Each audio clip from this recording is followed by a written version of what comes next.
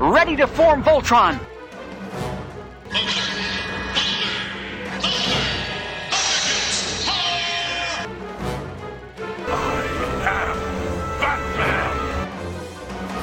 This is a job for Superman. Power Rangers! Right away, Michael. Autobots, transform! By the power of Grayskull! For the honor of Grayskull! I'm the Doctor.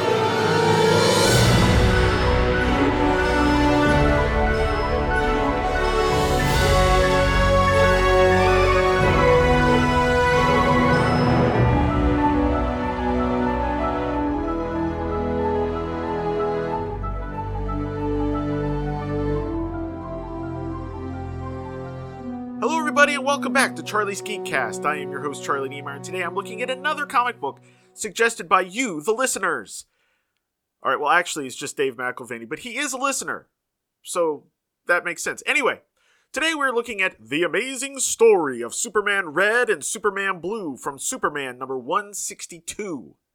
Now, listeners of my previous shows might remember that I've had trouble with the Silver Age in the past. It's really just my fault because I have trouble trying to get my 41-year-old brain into the mindset of a 6 to 10-year-old in the 60s. In fact, part of the reason that this is delayed is due to me wanting to give this story a fair shot without being super snarky and pointing at all the Silver Age tropes. But I think I've managed it this time, although there's still going to be a little snark. I mean, it's me. I can't help it. So let's jump into the issue.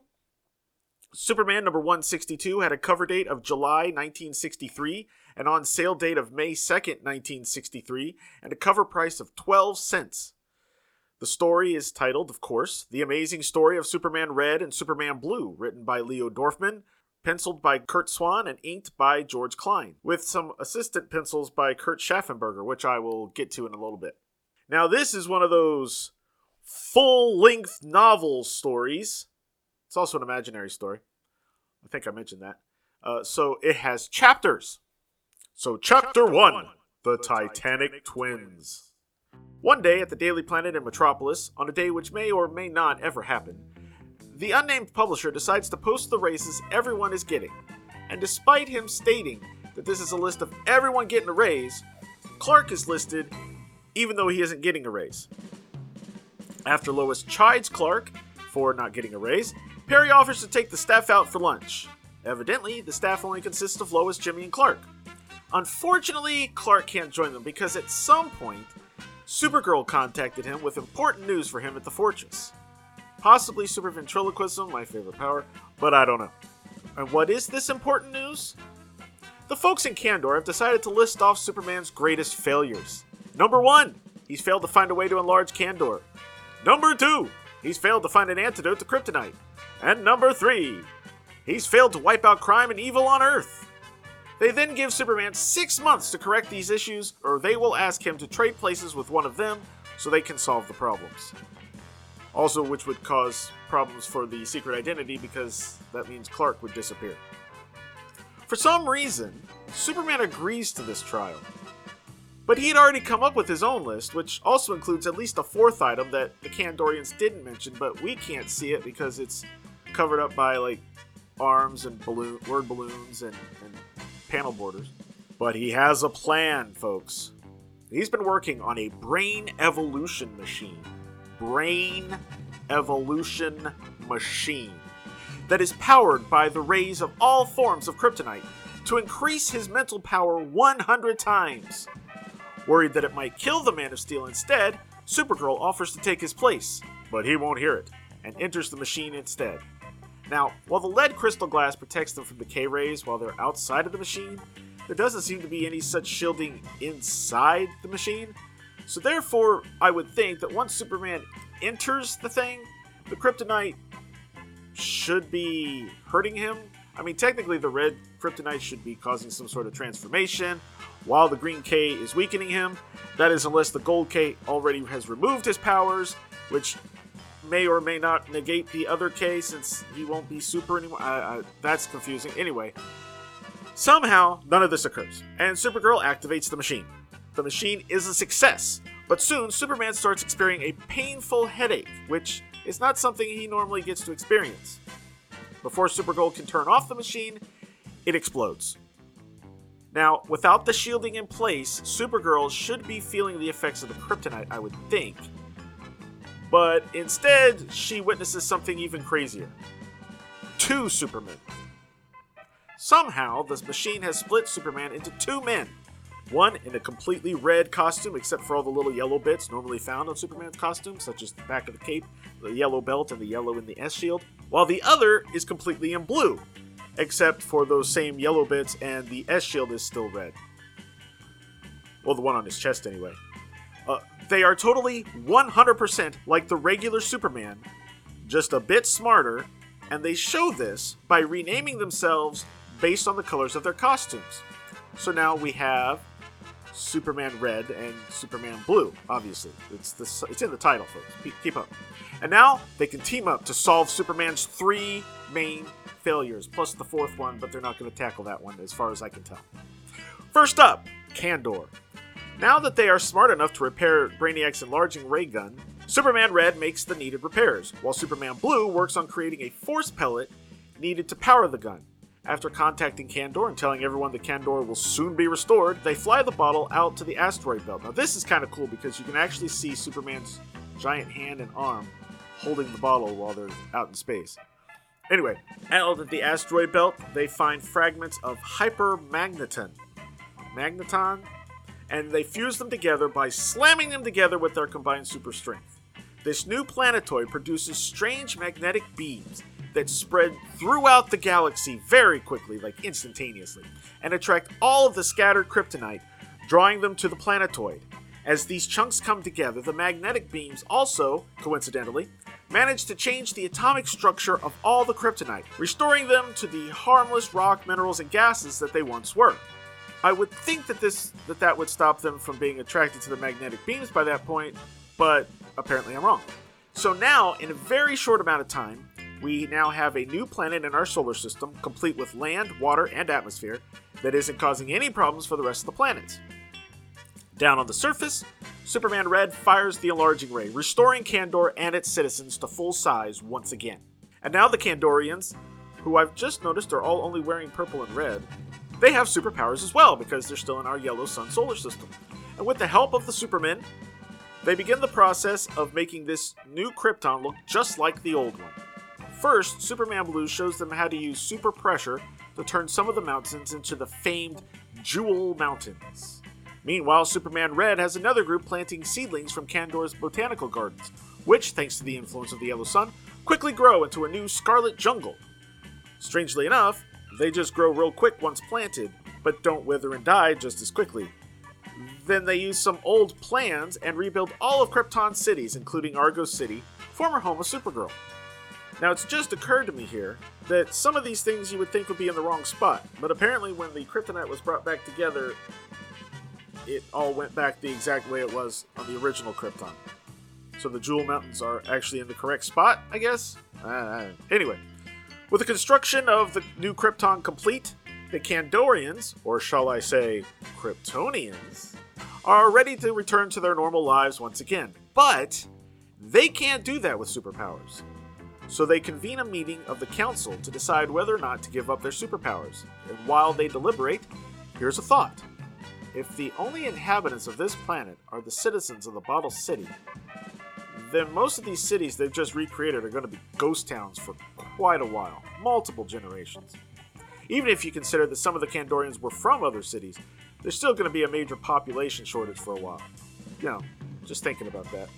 But no kid in the Silver Age would have thought of that. Chapter 2, The Anti-Evil Ray. The council has decided that they want New Krypton to return to the former site of the original Krypton. Fortunately, due to their enhanced intelligence, the Supermen had already deduced that they want that, and had already put the planet in an orbit that will take it back to their old red sun system. Not sure how that works, but we'll just keep moving right along, as the heroes return to Earth. After returning to the fortress, they receive a telepathic call from Lori Lamaris in Atlantis. Somehow, their monitors had managed to watch everything they did for Kandor, and they ask for a new world of their own. So, ignoring the title of the chapter and realizing this will help pad out the story, they agree to help. But where will they send them? Superman Blue adjusts the Mind Prober Ray, and for those of you that don't know, the Mind Prober Ray was designed, I think, from plans from Jor-El, but it was mostly used in Superboy. Basically, he could sit down in the chair, the Mind Prober Ray would fire beams into his head, and it would allow him to access parts of his super memory that had been damaged or clouded due to kryptonite exposure. So he would tell all these stories about things that happened on Krypton, and then Ma Kent would write it all down in like a journal or something, and the idea was it was going to be a book.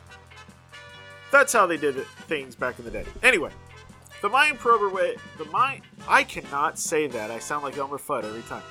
So Superman Blue adjusts the Mind Prober Ray to fire 2 beams so that both of the Supermen can use it simultaneously, and then they try to remember a planet that they've seen on their space journeys that would be suitable for the Atlanteans. They end up deciding on the memorial world of Krypton that Superman and Supergirl once created. Now, as I go into an Andy Leyland bit, I know what you're thinking, and you're right. Why did they go to all the trouble of recreating Krypton when they already had a duplicate ready to go? My guess is that recreating Krypton allowed them to kill 2 birds with 1 stone by not only being part of the Kandorian restoration plan, but also to get rid of the kryptonite. They didn't know that the Atlanteans would want their own planet too, so it's just fortunate that they had another planet. Is there a story where he does this? Because I honestly don't know, and I think it'd be interesting to know if apparently he and Supergirl built this thing, and it's supposed to be an exact duplicate, I guess. But it'd be really interesting to know if there was a story for this. Anyway, the problem here is that this fake Krypton has land on it, which is not really necessary when the whole population moving there are mer people. Now, judging by what they do next, I'm guessing that this planet, in order to make it authentic, is in a red sun system, so they can't actually go there.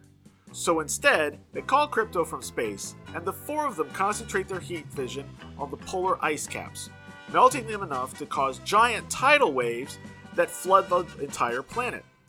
Now, the problem with my theory earlier is that in order to transport all of those Atlanteans to this new planet, the twin Supermen also fly to the water world and use magnetic meteors to draw up some of the water to form a column that connects to a column of water that they've brought from Earth, providing a water tunnel for all the mer people to use to swim to their new home, which you would think would take forever, but fortunately the planet is apparently close enough that they can get from point A to point B in a very short amount of time.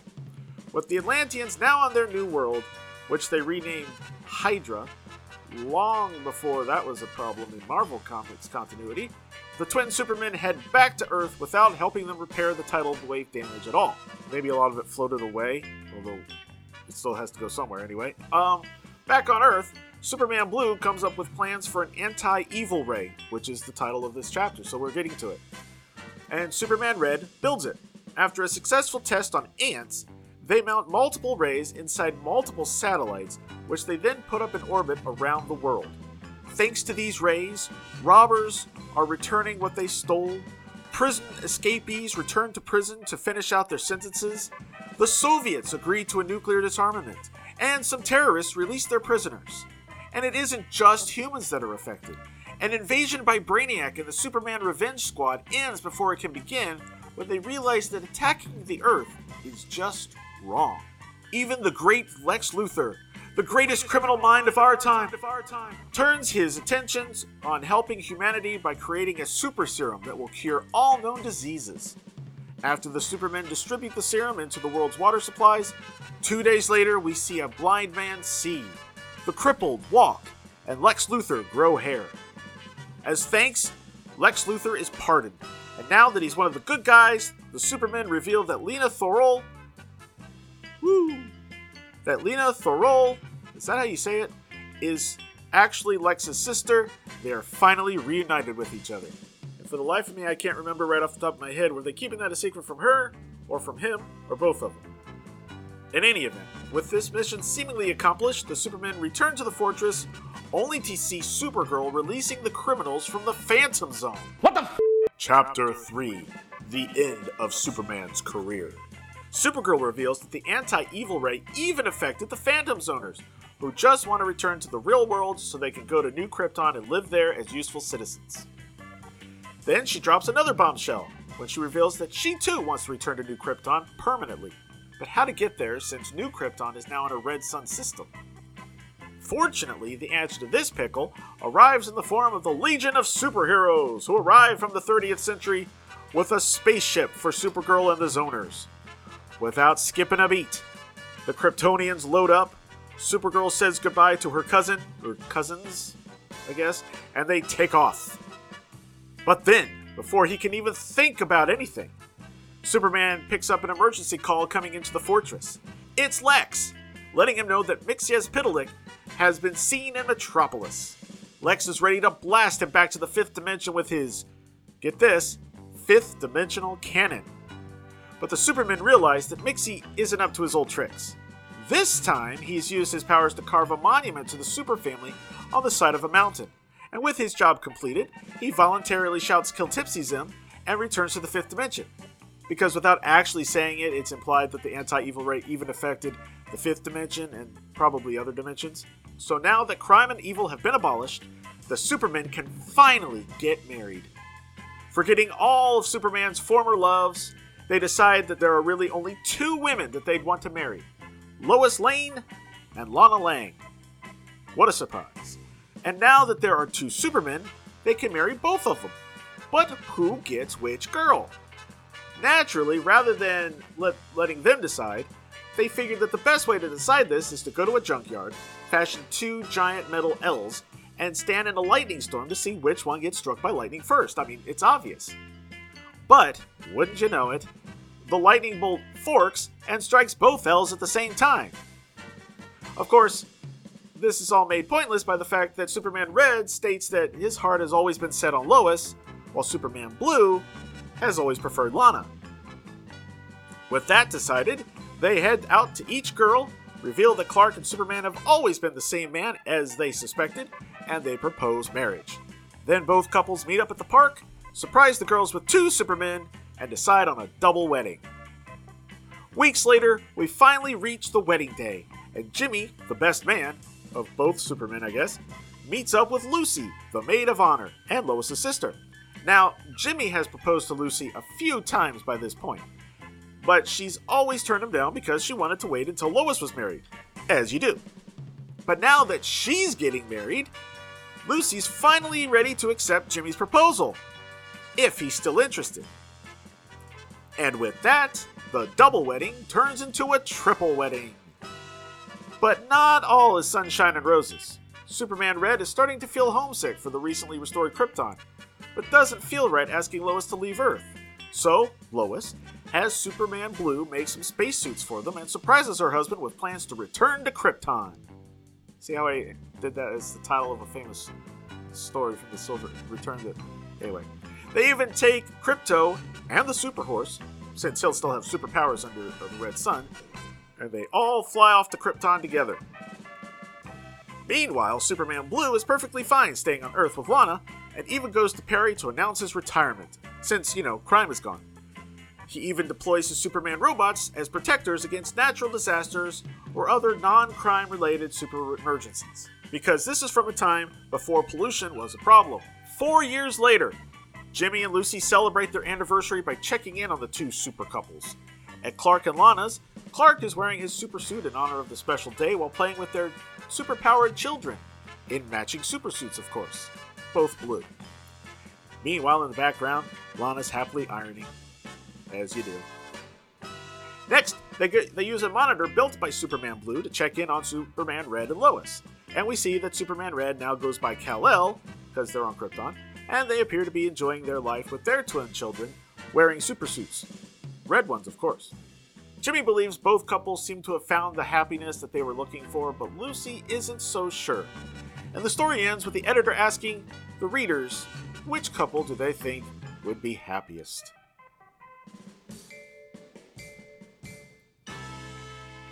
Now, based on Lois still asking Kal-El if he's sure he's okay with leaving after 4 years on New Krypton, I'm willing to bet that Lucy is suspicious of her sister's happiness. The story here is actually pretty good, touching on all the major beats of Superman's Silver Age, from the Legion and all the main villains, although you didn't get Toyman or Prankster. Or Metallo. Oh, although Metallo died, didn't he? Anyway, and I guess were Toyman and Prankster kind of not used much in the Silver Age? Again, I don't know much about the Silver Age. Anyway, but they hit all the major beats. Sure, the Kandorians come off a little bit like a-holes here, but it had been several years since Superman promised to restore them. Then again, holding him accountable for the seemingly impossible task of wiping out all crime and evil is pushing it a bit. But then again, and I like to say then again apparently, so was Superman making that vow in the first place.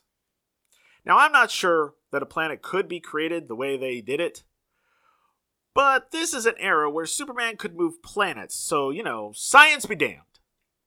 And the lightning trick, like I pointed out, seemed rather pointless and felt like a super deed bit of padding. And it unfortunately also forced the end of the story to be rushed a little bit. But it was still an enjoyable read. I think, and I believe this might be a Julie Schwartz thing, but I would imagine that Mort Weisinger was doing the same thing. There was like a certain amount of pages where you had to have a super feat in the story, and I'm guessing that they were running into points where they needed a super deed, so they had to throw that in there. That maybe they wouldn't have done that had it not been a requirement, I would hope. Anyway, as for the art, I think it's really well done as well. I have a soft spot, as you know, for Curt Swan, and this is considered his prime era, so it looks really great. Although Superman has a huge forehead. It's like his hairline is receding or something. Kurt Schaffenberger was brought in for the Lois and Lana parts.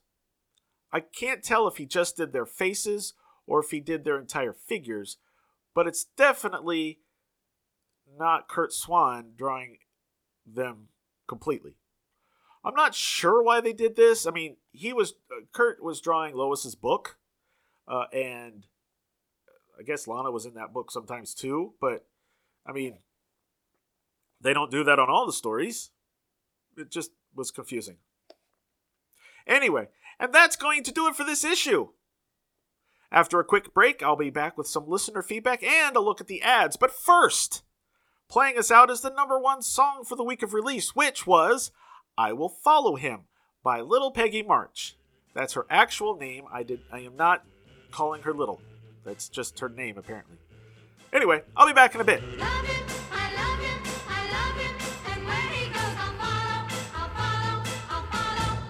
I will follow him wherever he may go. There isn't an ocean too deep, a mountain so high it can't keep me away. I must follow him. Ever since he touched my hand, I knew that near him I always must be, and nothing can keep him from me. He is my destiny. I love him, I love him, I love him, and where he goes I'll follow, I'll follow, I'll follow. He'll always be my true love, my true love, my true love, from now until forever, forever, forever. I will follow him. Charlie's Geekcast will return after these promos. In all his decades of publishing history, one event has affected Superman more than any other. Worlds lived, worlds died, and that was only the beginning. Superman was never the same. Presenting Superman in Crisis. Available weekly from January 3rd, 2022 at johnreadscomics.com. Hey Ryan, I know we're taking a break from Batman Nightcast, but I've been thinking about the Nightfall storyline. where Jean-Paul Vallée temporarily took over the role of Batman. I see where you're going with this. If you were ever paralyzed, I would be honored to take care of Cindy and your kids. No, that's not where I was going. I was thinking about all the many characters who have filled in for Bruce Wayne as Batman over the years. Dick Grayson, Tim Drake. Commissioner Gordon, for some reason. Yeah, that did happen. Anyway, on the subject of temporary replacements. Your son Andrew is going to take over Supermates? No, focus on Batman. Why is this so hard? While we're away from Nightcast for a while longer, someone could come in and do a Batman-related show for the Fire and Water Network. Well, I know Paul Keene loves the Batman Family comic book. I've seen Sean M. Myers post a few things about Batman Family, too. Do you think they'd... We'll do it! For those of you who aren't familiar with the series, Batman Family was a DC comic that ran for 20 issues from 1975 to 1978, and then rescued Detective Comics from the DC implosion by continuing as a dollar comic for 15 more issues until 1980. The title started out with new features starring Batgirl and Robin, along with reprints before morphing into all new stories starring other members of the Batman family, such as the Huntress, Commissioner Gordon, Man-Bat, and even Ragman and the Demon. So you're all invited to the Batman Family Reunion podcast, taking over the Batman Nightcast feed. Coming in January to the Fire and Water Podcast Network. This could be the sensational podcast find of 2022.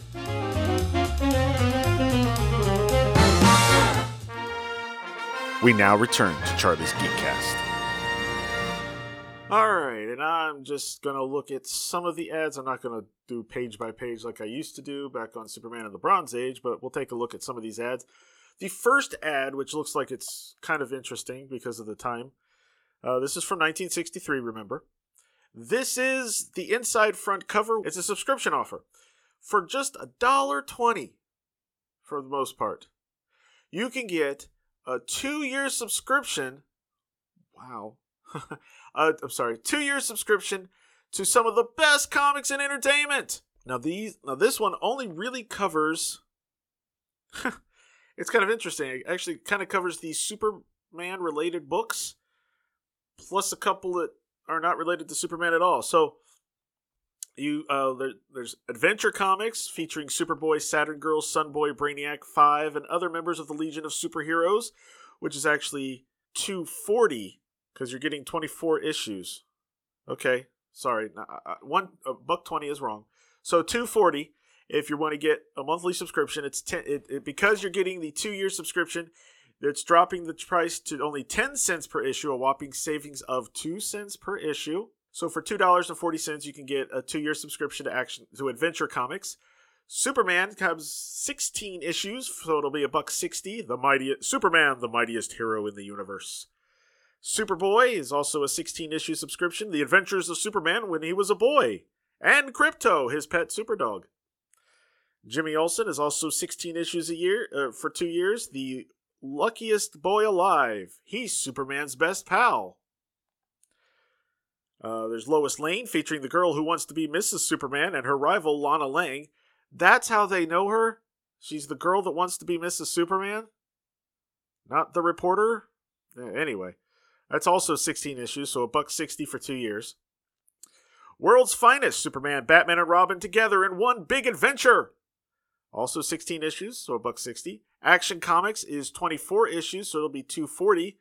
Action, featuring Superman, Supergirl, and Comet the Super Horse. And then, the 3 that I guess only come out every other month, so it's really only, 2 years is only 12 issues, so it's $1.20. The first one is The Many Loves of Dobie Gillis. Where there's Dobie, there's girls, fun, girls, excitement, girls, and Maynard too. The Adventures of Bob Hope, hilarity, originality, pleasure, excitement. Put them all together, and they spell hope. I didn't see that when I started reading that. And then finally, The Adventures of Jerry Lewis, the zaniest funster of them all, in the wackiest fun-filled adventures ever. So it's kind of funny. It's like all the Superman-related books, minus Justice League, but you also get Dobie Gillis, Bob Hope, and Jerry Lewis. The 60s. All right, moving along. I don't think there's another ad until we get to the... Yep, in between Chapter 1 and 2, we have The Strange Lives of Batman and Robin in the latest Giant Batman Annual. This star-studded collection of suspense-filled stories, plus a special Superman-Batman thriller, The Bewitched Batman. And a collector's item, the original covers of Batman's first appearance in Detective Comics and Batman, on sale May 23rd. Now, The Strange Lives of Batman and Robin includes The Giant Batman, The Grown-Up Boy Wonder, The Power That Doomed Batman, then you have Zebra Batman, Phantom Batman, Rip Van Batman, and Merman Batman. Also keep in mind, this is before the new look, so this is all staying in the normal look for Batman for the time. Some of his pre-Julie Schwartz as the editor zaniness that was in all the Batman stories. First, try a tongue teaser. Can you repeat the sentence below 5 times in 8 seconds without making a mistake? I can't even read that part without making a mistake. Blow big blue bottles. I'm not even going to try it. Anyway, but once you do that, now buy a tongue pleaser. Delicious Tootsie Roll candies. America's favorite candy. All right, moving along through the issue here. All right, the Tootsie Roll people really bought a lot of ad space because at the end of Chapter 2, we have a picture. Look at this top hat. In the distance from the top of the hat, is the distance from the top of the hat to the bottom the same as the distance from one tip of the brim to the other? And apparently, yes. So there you go. But it's also an ad for Tootsie Roll Pops. So you learn something and you can get a Tootsie Roll Pop. Do you know how many licks it takes to get to the Tootsie Roll center of a Tootsie Pop? The world may never know. And then the next page, we have Admit One to the Palisades Amusement Park in New Jersey, featuring Superman. This is a free ticket to go to the park, worth 65 cents. We get the letters page in between parts 2 and 3. We're not going to go into those, but it does have super coming attractions at the bottom. The June issue of Action Comics, which is now on sale. If Superman committed a murder, how could he be arrested? If found guilty, how could he possibly be imprisoned or executed? See what happens when the Man of Steel is accused of killing Clark Kent in the sensational courtroom drama, The Trial of Superman. Plus, Supergirl and the Superhorse visit the Sorcerer's Planet. The July issue of Lois Lane is on sale May 9th. It has 3 super stories. Magic, The Monkey's Paw. Mystery, The Girl Who Sank Atlantis. And Mirth, The Romance of Super Baby and Baby Lois. That just oozes Silver Age, doesn't it? And then the June issue of Adventure Comics, now on sale, features the Legion of Superheroes in a showdown battle against their most fantastic foe, the Legion of Super Monsters. See what happens when the Legionnaires duel Earthquake Beast, Mirror Monster, Omni Beast, and the Driller. Also, the fake Superboy from Krypton. We are at the end of the story with a Super Turtle comic, and we also have another Tootsie Roll, 2 great masterpieces. One is Whistler's Mother. The other one is Tootsie Roll Fudge, masterpieces of delicious candy, creamy smooth. They don't sell these anymore, I don't think. They're 1 cent each, so just a penny. And instead of being a Tootsie Roll, it's like a little rectangular, little square of fudge. I don't know what the difference is between the darker brown and the kind of orangish one. Maybe it's the color thing. I don't know. But, yeah. And that's about it for the ads. I don't have even the back cover doesn't have much of a good ad. But we do have some listener feedback. And our first bit of listener feedback, ironically, the listener feedback also comes from the man who suggested the story for today, Dave McElvaney. Let's see. First off, he comments on episode 66, Geeking on Star Trek Comics. I have to say, as a big Star Trek fan, I was very disappointed in the Gold Key Star Trek comics. With the photos from the TV series on the cover, I expected better artwork than I got inside the comic. But these were the days of, it's the only game in town. I sometimes wonder if younger fans of whatever franchise really appreciate the golden age in which we're living these days, with so many Star Trek series and movies, a cornucopia of Marvel movies and DC TV series, etc. I often remark that if someone had told, say, 8-year-old me, that someday there would be a weekly TV series featuring, at one point, Rip Hunter, Time Master, To say nothing of Green Arrow, Flash, Atom, Superman, Supergirl, Martian Manhunter, and more, I simply would not have believed it. I'm looking forward to your take on Superman Red and Superman Blue. Thanks for doing that. Well, you're welcome, Dave. I hope you enjoyed it. Then he also wrote in regarding an episode that I literally just released as I'm recording this. Episode 67, Geeking on He-Man and the Masters of the Universe. It was a lot of fun to listen to Charlie and Grayson watching He-Man and the Masters of the Universe together. I liked hearing Grayson become more talkative and animated, especially during the second episode. He did open up after a little bit. It was nice. I can tell that you were both enjoying yourselves and interested in the story. Certainly Grayson was ready to watch episode 3, and I'll be listening to hear what you both think of the series. Thanks for sharing some father-son time with your listeners. Well, you're welcome. We do plan on watching the next few episodes. I think we're going to try watching the whole season that's available. Unfortunately, finding the time is difficult because sister always wants to come in, and or mommy's here. And if she's here, she's probably watching a movie or something in the other room, so it's not really quiet, which makes it a little difficult to watch the show so that we can talk about it. But, we'll do the best we can.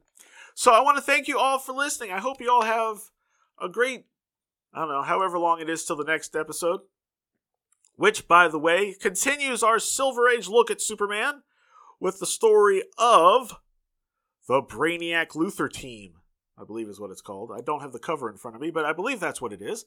It's the first big team-up between Brainiac and Lex Luthor. A non-imaginary story. We'll check it out next time. I'll see you then. Thank you for listening to Charlie's Geekcast. Feedback for the show can be sent to charliesgeekcast@gmail.com, or you can feel free to leave a comment at the show's posting at charliesgeekcast.com. All images and music heard on the show are copyright their respective copyright holders and are used for entertainment purposes only. No infringement is intended. Charlie's Geekcast is a proud member of the Two True Freaks Internet Radio Network. Please be sure to stop by Two True Freaks to check out more great shows. Thank you again for listening, and good night.